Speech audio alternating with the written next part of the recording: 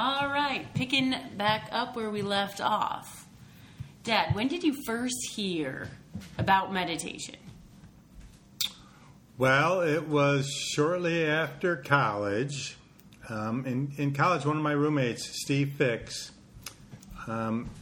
sort of got into meditation and Buddhism probably his senior year or shortly after graduating.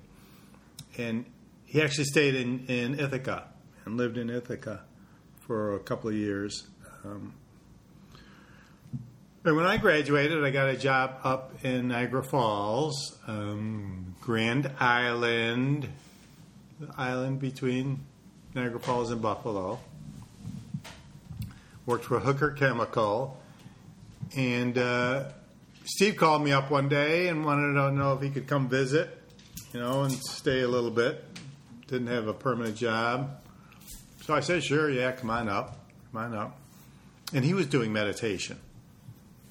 So he convinced me to actually take a meditation class in a spiritual center, a Buddhist center in Buffalo. So we went one day, like on a Saturday or a Sunday, and it was like a 3-hour session, a little training. You get your first meditation, and they give you a mantra. So that was transcendental meditation. And I probably meditated for a year or two regularly. Well, what was it about that class that seemed to... So you seem to adopt it. Well, yes and no. After doing it for about a year, I sort of stopped. And I would do it just occasionally. But I read about meditation. And I wouldn't always do transcendental meditation, but I might do like a short meditation if I was like exasperated or upset or angry or something just to calm me down. Something like you're standing on a grocery line and you're just waiting and it's too long a line. The other lines are going faster and faster, and you pick the wrong line. Meyer. Time for a good meditation. So how would you define meditation? So meditation is trying to clear the mind. Your brain works constantly. It's got all these signals from the world for your five senses, and you're trying to decipher them, and you're trying to think about other things besides what's going on right now, your home life, your job, your children. What are you going to do tonight? What are you going to have for dinner? How's my life going? Big things, little things. And our mind gets so caught up so many times that we can't stop to smell the roses, so to speak. And we're just too busy to do that. So meditation is kind of a stop to smell the roses. And more than just smell, because that's one of the five senses that we actually don't want to use in meditation. We want to get rid of all the senses and try to get down to the base level of who we are or what is our mind, for a couple of reasons. One, so that we can control it and it doesn't control us. A lot of times if you just let your brain take over, it takes you places you don't want to go, and you can't figure out how to get out of there. Meditation is one way to put all that aside and just go with your mantra or your meditation technique, and show what the Buddhists call the monkey brain, which is the part of the brain that you can't control and is scattered and is jumping all over the place. And sometimes it goes into weird places that you don't want to be, but you can't get it out of there. and it just stays there.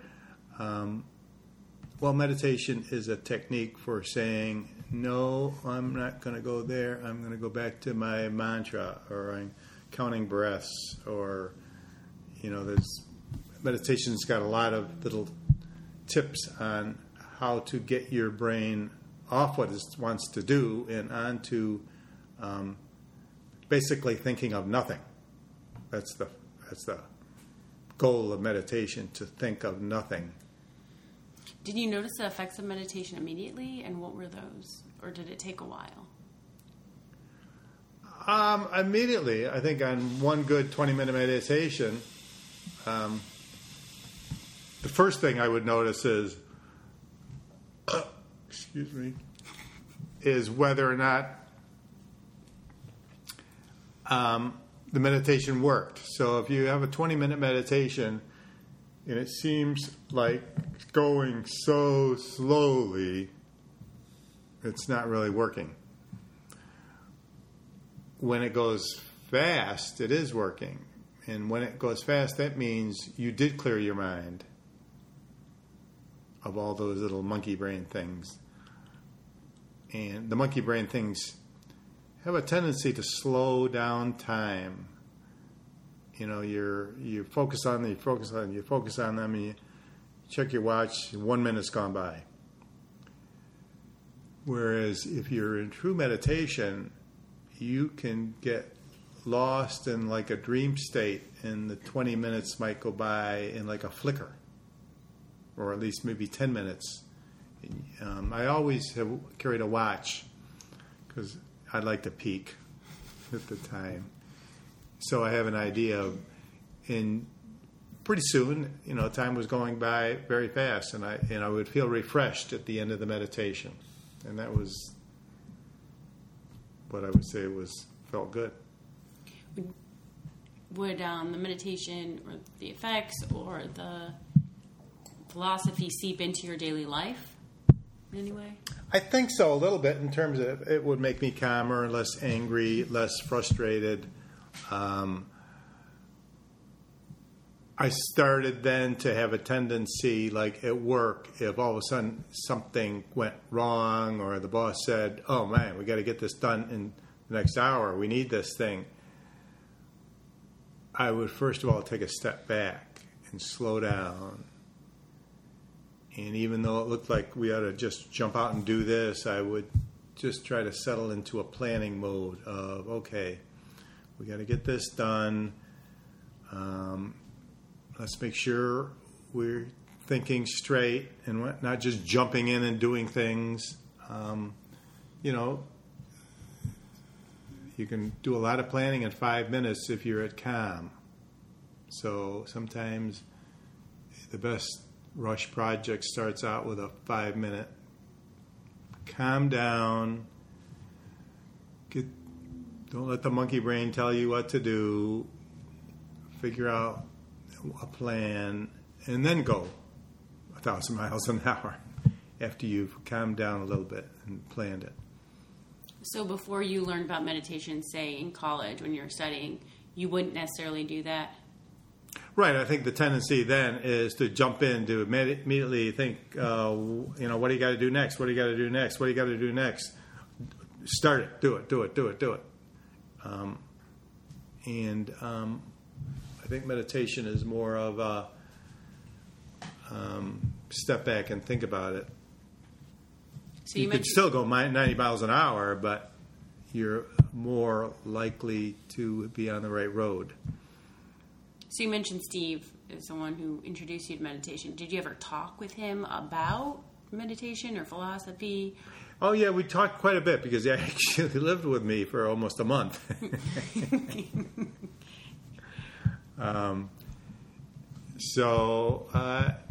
And he was a good friend, and we haven't really stayed in touch. My mom knows him well, and one of my goals in retirement is to re-engage with some friends, and he would be one friend. Last I read, he was like publishing, he's like a Buddhist monk by now.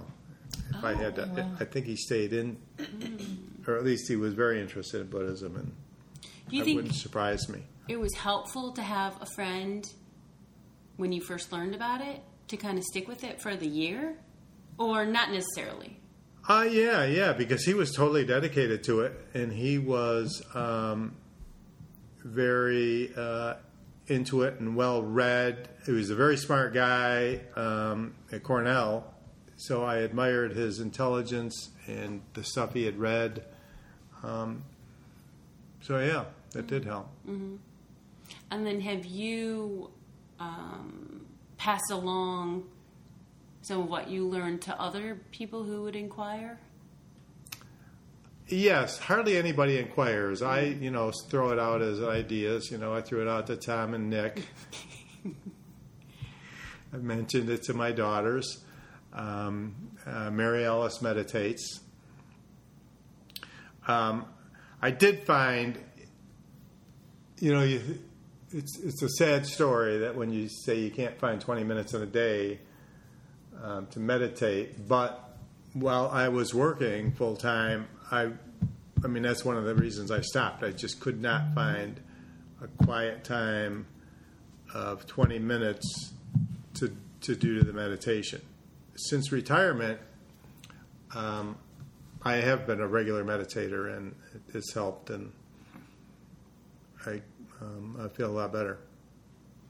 And you grew up Catholic. You had a strong Catholic family. So how do you think about Catholicism, Buddhism, religion, spirituality? Well, I'm pretty convinced that Jesus was a Buddhist. Buddhism is a lot older than Christianity.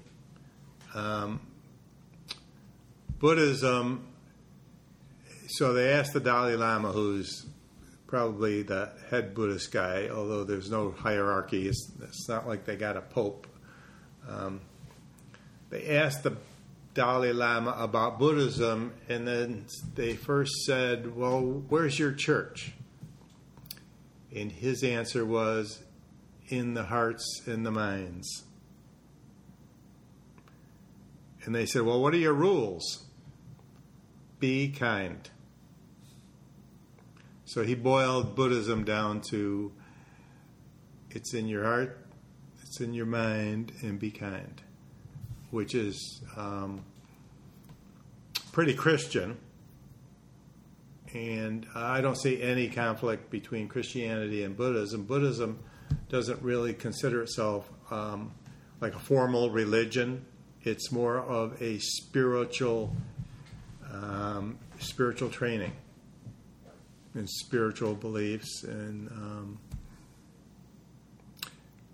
it also has an awful lot of writings from like over 2,000 years old. The religion is probably 5,000 years old,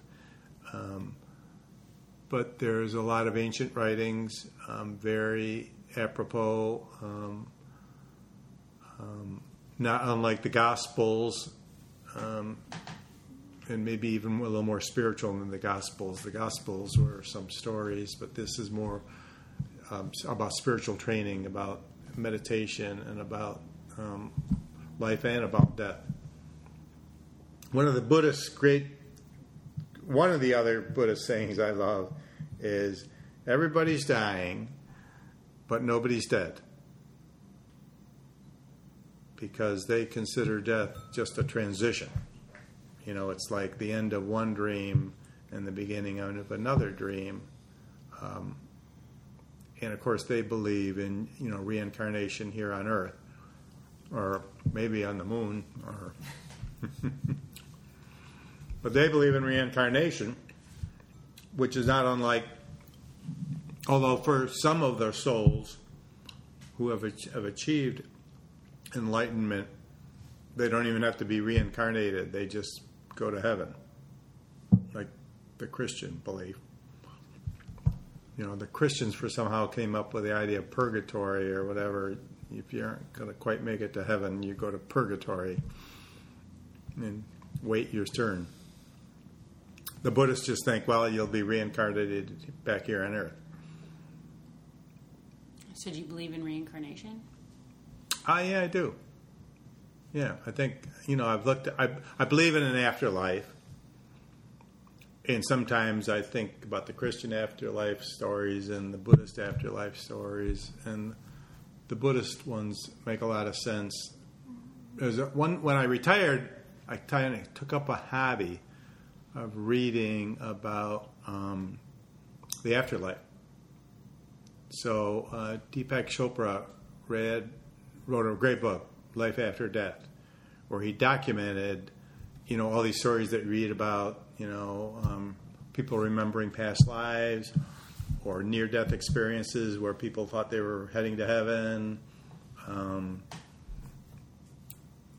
And then he also stated, some of the Buddhist beliefs about the afterlife.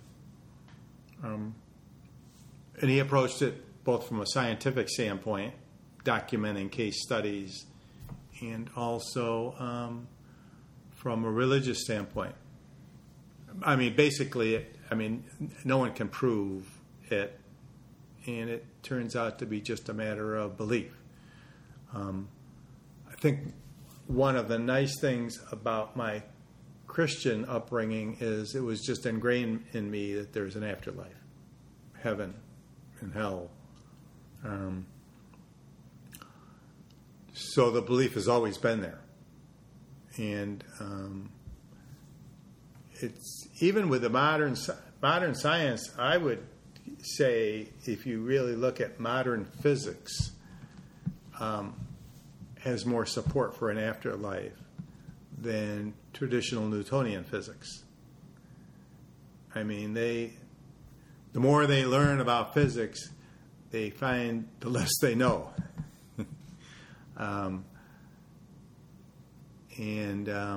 It's kind of fascinating that a lot of physicists believe in an afterlife and believe there is another dimension. That's what you would call an afterlife, just another dimension that we can't see or imagine because we only see the dimensions that our brain is trained to see and hear.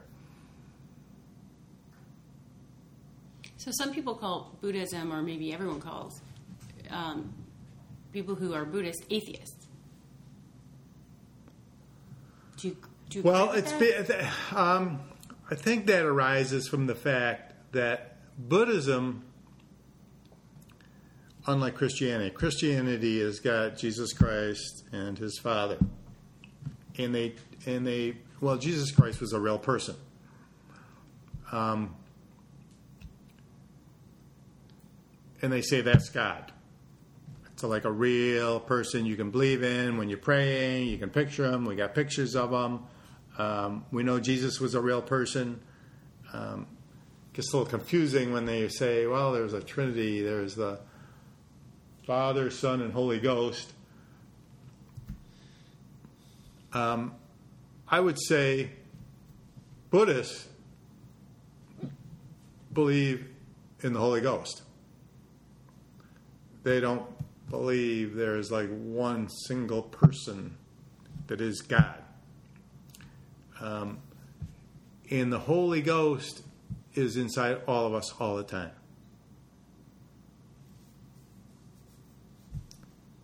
And that's what the Buddhists believe. We have inside us a divine nature. And you do get glimpses of that every once in a while. If we were just physical beings trying to out there for ourselves, we wouldn't see the charity that we see. Certainly some people don't have it showing very brightly. But you can certainly see inside some people their divine charitable nature shows through, their kindness. And that's what the Buddhists believe. So, do they believe in a God? They don't believe in the Father and the Son, but they believe in the Holy Spirit.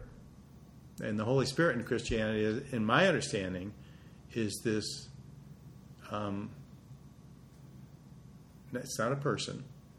It's each one of us with our divine nature. And the Christian beliefs thinks everybody can go to heaven. The Buddhists believe everybody has the potential to reach, they call it nirvana, heaven. So, no, in terms of, what do they say? No, I would not totally disagree. If you're an atheist, I think, to me, that says you don't believe in any afterlife. And I guess the big distinction I'm saying is, do you believe in an afterlife? And if so, that's a spiritual belief. Did you ever talk to your parents about Buddhism or meditation?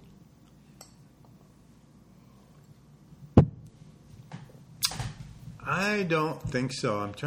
I wouldn't have talked to my father. I don't think. I would have talked to my mother, but she had that aneurysm early enough that I probably, when I first took that meditation course, which was like 1974, I may have mentioned it. I can't remember. Seems like your mom was a deeply spiritual woman. Yeah, her absolutely. Divine nature shone brightly. Right. What was it about her that was special? So she had 10 children. And she ran the household. I can never remember ever, well, maybe one time, her losing her temper or yelling. She might have yelled, but it was a stern voice. It was not out of anger. So she never lost her temper at any of her children. And yet we all stayed pretty much in line. And she had a very calming effect on the whole house. And you can imagine easily, if you're trying to manage a house of 10 children, there could be a lot of yelling and screaming, but there wasn't. And she never had a fight with my father but once, when he said, "What, meatloaf again?" And she went and walked out of the house and went to the movies. But she didn't yell at him. There was no fight.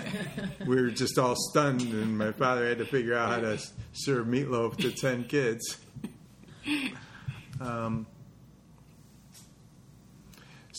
And she was always happy and engaging. She was the eternal optimist, which really showed through after her aneurysm.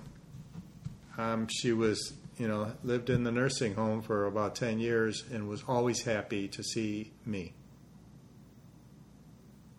And always gave me a big hug and always knew who I was. Always asked me how my love life was. And I would tell her I married Mary Alice, and she gave me such a big smile because she knew Mary Alice.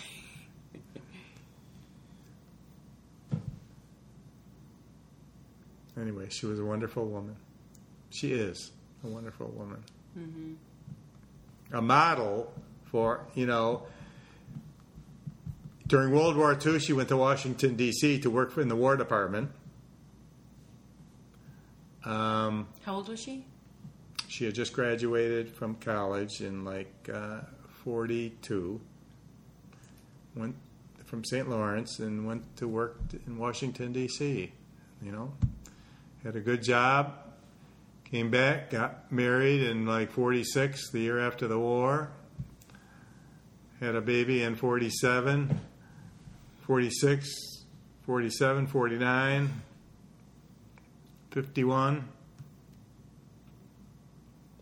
And managed on a slim budget from attorney's budget, but very slim. She did convinced my father to go to law school. He was pretty happy being an assistant teacher at Hamilton College, teaching public speaking, and I think he would have done that the rest of his life.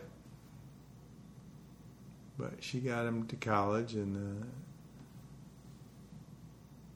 anyway, a strong woman. Later in life, she won a county commission position in a Republican district running as a Democrat. So she won elected office. Very proud of her. And she's progressive in the church.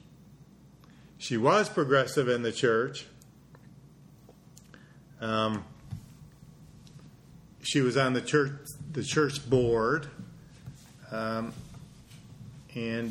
the church was looking for a new pastor, and the board was interviewing the pastors or the various candidates that would come in. And at one of the meetings, my mother said, "Why don't we just promote Sister Ann?" Sister Ann was working in the parish as a parish helper. And that was her attitude towards Catholicism. We need more women, and if we can't make them priests, maybe we can make them pastors. Did Sister Ann get promoted? Did Sister Ann get promoted? No, she didn't. And in fact, there's a very sad story there that would have broke my mother's heart. So our good friend, Father Drobin, was named pastor, who married us, taught Mary Alice in high school. And he was probably the best priest I've ever known. Well, somewhere along the line, Sister Ann crossed the bishop. Never know what happened there. And the bishop told Father Drobin to fire her. And he wouldn't do it. And Drobin was demoted, kicked out,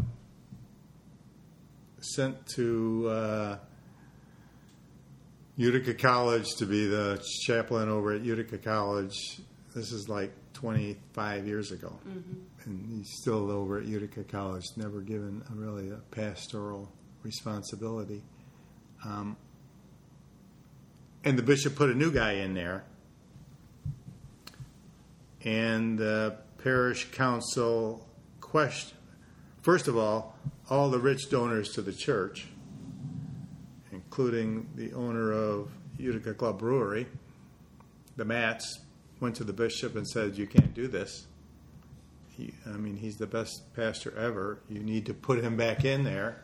Bishop wouldn't do it, and put his own guy in there, a very conservative priest. And the parish council brings the new parish in and says, "Why did this happen? We want answers." And the new pastor disbanded the parish council. Oh my gosh. Anyway, that's one of the problems with the Catholic Church, is it's got an extremely conservative bent. You girls were lucky. We were lucky when we got to Birmingham. We found St. Columban's, which, has got the reputation of being the hippie parish in Detroit. Because, Father Jack welcomed all, divorced people, LGBT community, whereas a lot of the Catholic Church, the Pope and the Bishop would come out with a dictate saying, "You must follow this rule." Father Jack's sermon would be about following your own conscience. On the same day, the bishop was trying to promulgate a hard rule. So, and we like the parish that we're at now. It's very liberal. And once when I was thinking of leaving the Catholic Church, and I spoke to Father Drobin, and he said, "I know you've got a lot of worries. It looks like the church has gone that way, but think of the church as the community that you meet with on Sunday in that church that you go to. Don't think about the Pope. Don't think about the bishop. Don't think about the rules, the regulations. Think about the parish you're in. If you don't like the parish you're in, join another parish. People who go to church, by and large, are more spiritually oriented, and there'll be a lot of nice people there. And those nice people usually pick a congregation that they feel comfortable with. So a lot of times, if you move around, you'll find the right parish that will fit your personality and spiritual beliefs. Well, I think on that note, what a wonderful way to end. Oh, thank you. Thank you so much. Okay.